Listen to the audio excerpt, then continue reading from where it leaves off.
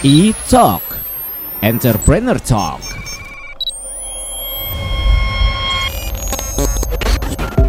Halo Pop Lovers, E-Talk Entrepreneur Talk hadir lagi. Abizaki pastinya yang selalu nemenin, tapi selalu juga gak sendiri. Setiap episodenya di E-Talk itu selalu istimewa karena menghadirkan tamu-tamu, narasumber, orang-orang yang pastinya untuk Pop Lovers bisa ngasih manfaat juga nih kalau dengerin dari awal sampai akhir. Nah, di episode kali ini spesial banget nih, di studio Pop FM kita sudah kedatangan tamu. Kita kenalan dulu deh, ada Mbak Rika Wijaya selaku Marketing Director dari Pero Indonesia. Halo Mbak. Halo Mas Zaki, halo Pop Lovers semuanya. Apa kabar? Mbak Rika sehat? Puji Tuhan, alhamdulillah sehat. Gimana Mas Zaki? Sama. Harus selalu sehat Mbak sekarang Mbak. Iya dong, itu ya yang paling penting ya. Pastinya. Mbak Rika, terima kasih waktunya nih udah nyempetin hadir ke Pop FM karena siap. Kita penasaran, makanya diundang langsung aja deh untuk nanya-nanya tentang Pero Indonesia gitu. Oke, siap. Mungkin langsung kita mulai aja kali ya Mbak ya. Oke, boleh. Di awal obrolan kita pasti kita pengen tahu dulu nih awal mula bisnis Pero ini itu dari tahun berapa dan ceritanya gimana tuh Mbak? Boleh dong diceritain? Jadi Pero Indonesia ini sebenarnya mulai awal di tahun 2019 di bulan September tepatnya ya. Nah awalnya kenapa kita come up with this idea itu kita melihat adanya kesempatan ya, adanya opportunity untuk memasarkan produk-produk kebutuhan sehari-hari mulai dari kitchenware, bakingware, home and living dan juga kebutuhan sehari-hari yang pernak-pernik rumah lah. Yang bisa dipakai oleh ibu, remaja gitu ya. Anak-anak remaja sekarang kan demen koleksi ya, hobi ya. Pernak-pernik rumah gitu ya. Betul. Nah, konsepnya ini kita membawa konsep kualitas barang dengan kualitas Eropa, tapi harganya kantong Indonesia. Oh, itu penting. Nah, penting itu kalau harganya tuh. Kualitasnya gitu. Kualitas luar. Eropa, tapi harga kantong Indonesia itu. Tapi untuk konsep bisnisnya sendiri Pero ini apakah langsung B2C atau B2B Mbak? Oke, kita sih sebenarnya lebih ke B2C ya, karena kita kan retail ya. Retail kita ada toko, kita ada retail, kita di marketplace di brand ya, Tokopedia, Shopee, Lazada, ya? Blibli, JD.ID, kita ada semua. Jadi kita banyak banget mendapatkan pesanan langsung lah dari klien-klien. Gitu. Jadi yang mau datang offline store juga ada, offline store e-commerce kita juga ada gitu. Betul. Offline store kita kebetulan ada di 2 tempat saat ini. Di mana aja tuh? Di Pondok Indah Mall 1 lantai 2, persis di depan S Hardware. Atau juga bisa langsung datang ke toko Pero di Jalan Pangeran Antasari nomor 67. Tuh baru banget dibuka. Baru banget. Pas lebaran deh. Pas lebaran kemarin baru banget lah ya. Bisa disamperin deh Pop Lovers. Kalau ngomongin tentang Pero Indonesia ini sendiri Mbak Rika, unique selling point-nya sebenarnya di apanya sih Mbak? Pero Indonesia ini ingin membawakan produk-produk sebagai part of your life gitu. So you feel that you need the product for your daily life, essential daily life gitu. Jadi karena kita menyediakan kebutuhan untuk home and living ya, dari masak-masak, dari kebutuhan rumah tangga, jar, toples dengan barang-barangnya yang cukup unik dan trendy lah ya, dari warna, pemilihan warna, pemilihan style dan lain-lain, dan juga dengan harga yang yang cukup terjangkau mulai dari harga 9 ribuan. Wow, masih jadi ada harga 9 ribuan mau ya. dari siapapun, golongan masyarakat apapun, ya bisa lah.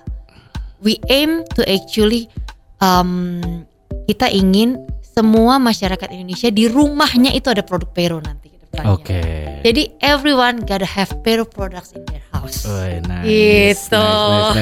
Kalau ngelihat ini menjadi kebutuhan di dalam rumah gitu ya, berarti peluang bisnisnya emang akan ada terus, malah semakin besar ya Mbak Rika ya. Sepertinya seperti itu ya. Karena memang orang akan butuh terus dong. Betul. Opportunity-nya masih cukup besar, apalagi di Indonesia ini dengan masyarakat yang 350 juta lebih ya. Jadi kita hopefully we can aim for everywhere dari Sabang sampai Merauke. Kebetulan customer kita tuh ada tuh dari Sabang, Aceh sampai ke Papua. Tempat ngirim barang, jadi benar-benar mudah-mudahan bisa terdistribusi ke seluruh masyarakat. Gitu. Targetnya tadi sempat disinggung dikit sama Mbak Rika. Berarti ini target marketnya menyasar ke siapa aja dan umur berapa spesifiknya, Mbak? Nah ini dia Mas Zaki. Kalau kebetulan orang-orang yang customernya Pero ini kebanyakan memang ibu-ibu rumah tangga, perempuan ya, ibu orang-orang yang suka masak, doyan di dapur atau doyan di rumah, gitu.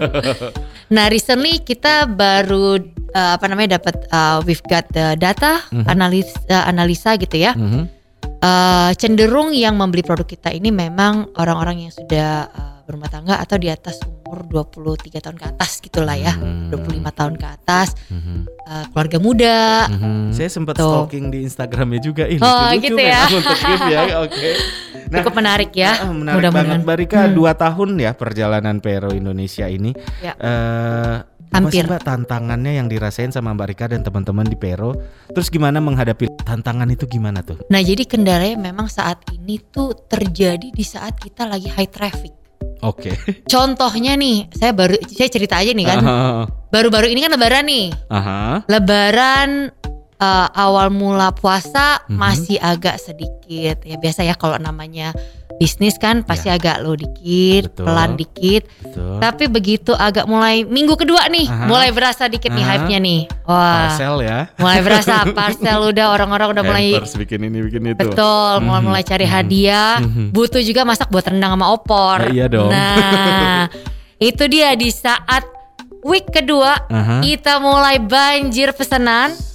Di mana ini lagi pandemi, orang packing juga kekurangan. Jadi kan kita kan tetap harus prokes ya. Tetap harus SOP, prokes. Cuman kendalanya memang packingnya itu loh. Jadinya kayak mohon maaf kalau ada ibu-ibu juga yang merasakan kita ada sedikit keterlambatan, ada sedikit ya mungkin ada barang yang habis gitu kan. Itulah kendala-kendala yang kita justru hadapi. Tantangan dari itu ya, karena ini pandemi ya, jadi geraknya nggak secepat biasanya. Betul, karena orang juga sekarang kayaknya lebih banyak belanja online. Ya itulah tantangan. Salah satu tantangan kita menghadapi beribu-ribu, 5.000 ke atas sih waktu itu sempat per hari ya. Kebayang ya. Kebayang ya, cukup hektik banget. Jangan-jangan Mbak Rika juga terjun langsung nih jadinya. Ya mau nggak mau ya, apa boleh buat ya. Kayaknya semua manajemen level pada turun ke ini untuk ini. Packing yang penting nomor 1 kan kepuasan pelanggan ya. Itu yang kami utamakan. Selalu kami utamakan. Nih obrolan kita seru banget. Pasti yang di luar sana gak hanya ibu-ibu yang dengerin sih, semuanya yang lagi denger kayaknya langsung tertarik nih. Abis ini kita balik lagi ya Mbak ya. Stay tune Pop Lovers di E-Talk Entrepreneur Talk. E-Talk Entrepreneur Talk.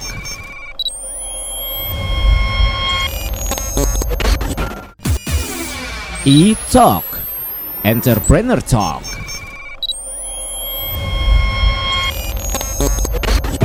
Oke Pop Lovers, kita balik lagi nih di E-Talk. Masih bareng Abi Zaki pastinya, Entrepreneur Talk. Dan di studio Pop FM masih ada Mbak Rika Wijaya selaku Marketing Director dari Pero Indonesia. Mbak, kita lanjut ya. Ini menarik banget, saya yakin menarik banget untuk pendengar kita nih.